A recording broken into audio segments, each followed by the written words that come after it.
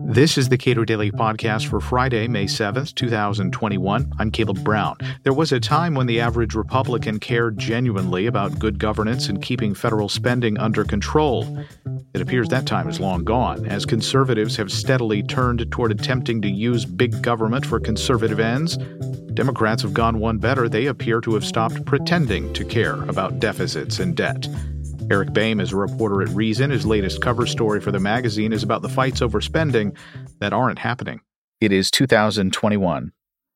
How complete would you say is the abandonment of fiscal responsibility among Republicans?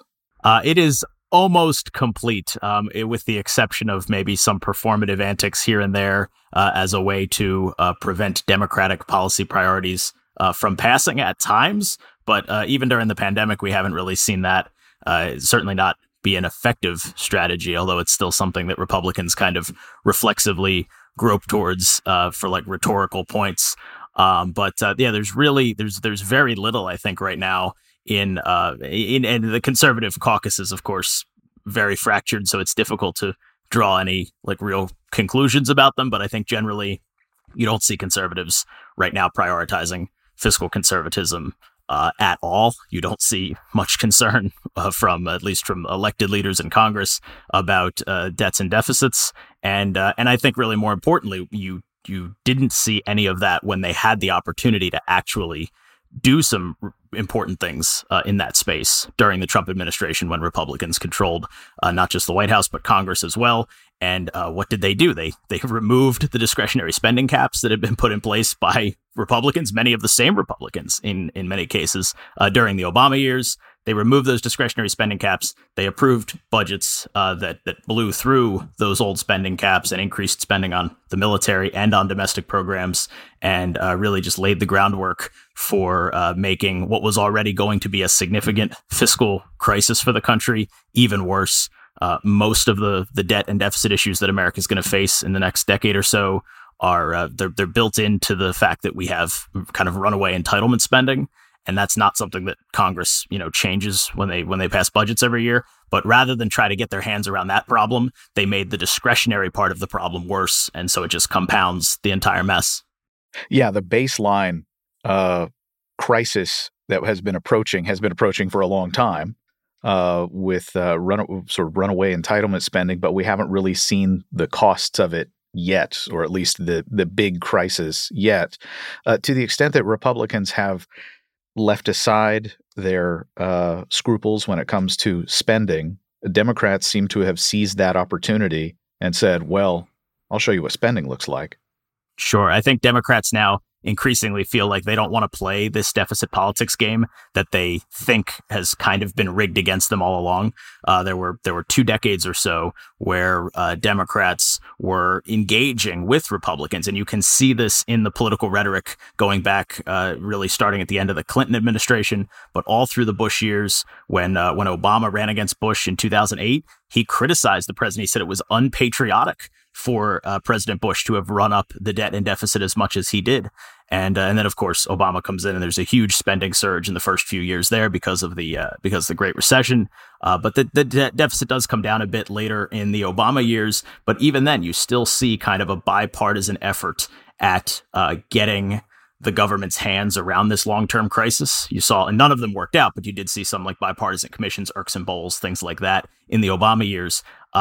Once Republicans took back control in 2016 and revealed that all of their talk about concern about the debt and concern about fiscal conservatism was just a sham, or mostly a sham, I think Democrats have now fully abandoned, like, well, fine, if you guys are not going to care about this, we're going to stop even pretending to. And that's why you really do see this emergent view on the left. And you don't even have to go as far as some of the more extreme views like modern monetary theory.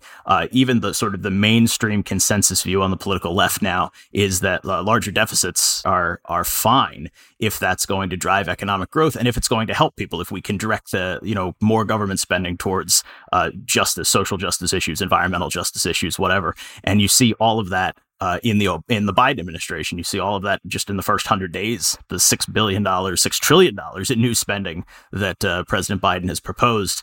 That's a huge break from where Democrats have been, from where even kind of the most leftward position of most Democrats have been in the last few decades. And it's difficult to be the guy standing in the middle of the street saying, no, we can't spend all this money, even though we have massive unemployment, which we did a year ago. And if I were a median Democrat right now, I would look at some of the data currently about inflation, about the amount we're paying in interest on debt, and say, well, it doesn't seem like a crisis right now. Yeah, I mean, it seems that there's sort of two things that are working in conjunction here, right? There's the short-term one-off emergency spending that has been approved to deal with the pandemic. And I think you can and we should criticize a lot of that as having been wasteful and poorly targeted.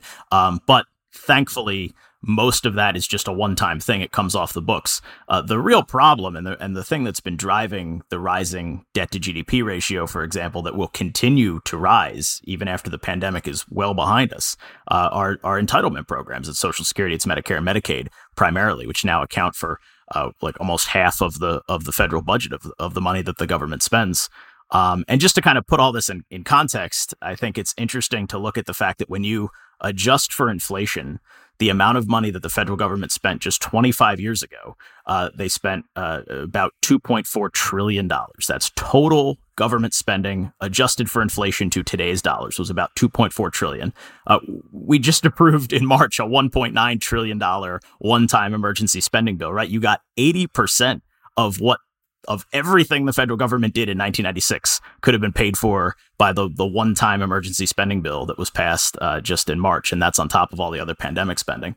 So it really is kind of these two competing things that are simultaneously driving us towards the highest debt to GDP ratio the country has ever seen. But even after the pandemic is over, and even after that big chunk of spending comes off the books, we still have these long-term problems to deal with that there's really no political will whatsoever to address right now. You made note in your cover story, the most recent cover story in Reason Magazine, of the fact that you don't have to go back that far in federal budgets to see total federal spending that is the size of our current deficit. Yeah, that's right. I mean, you don't have to go back even 25 years to get to that point.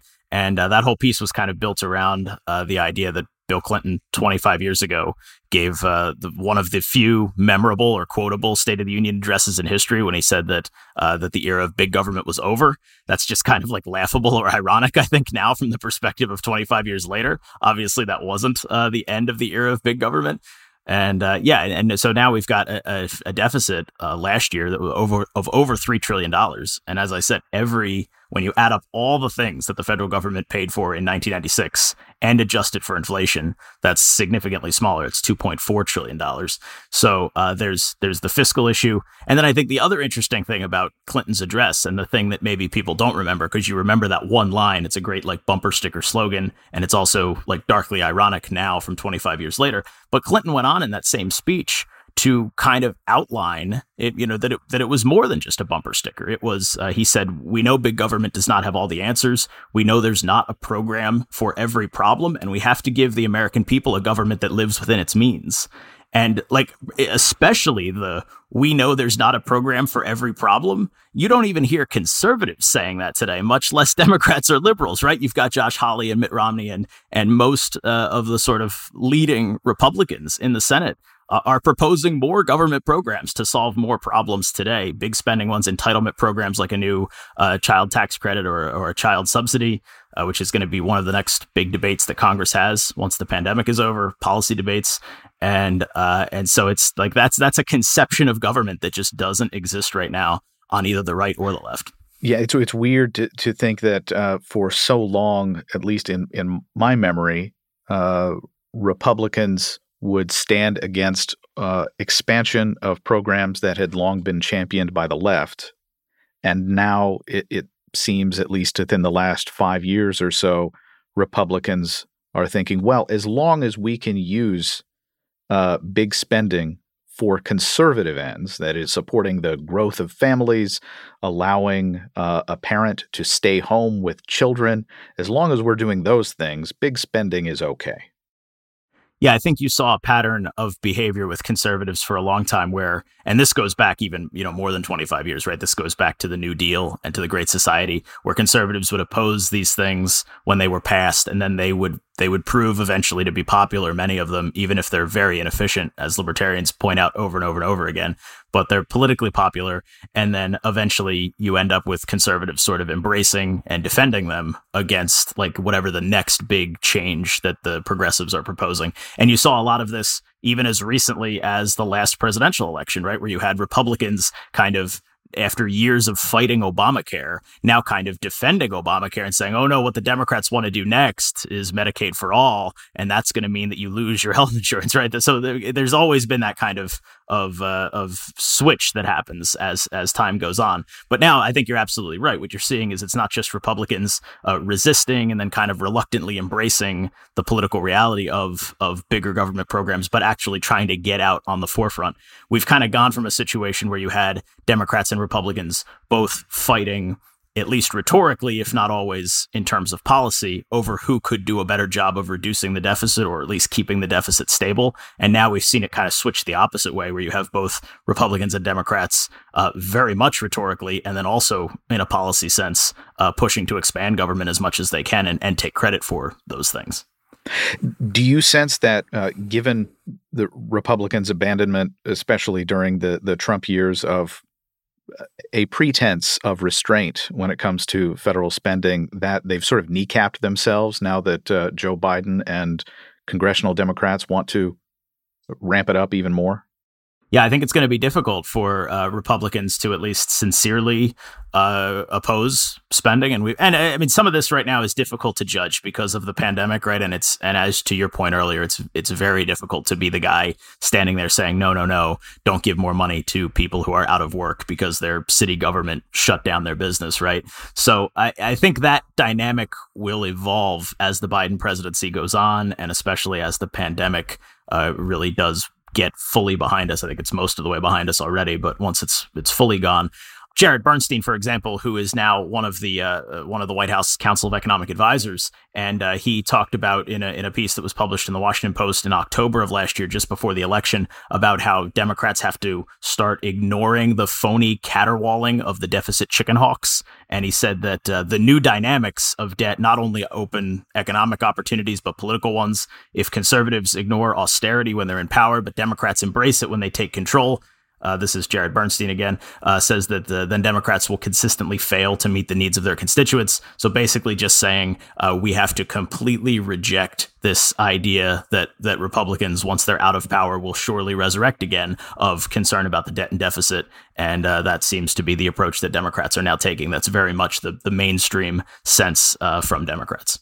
What seems to allow this to continue is the fact that there is, for the most part, maybe a tenuous relationship between the amount of taxes that Americans pay and the distribution of those tax burdens and the amount of spending that the government does. And yet I've seen people like Mike Lee argue for some sort of cap on debt or cap on spending, and it just doesn't ever go anywhere.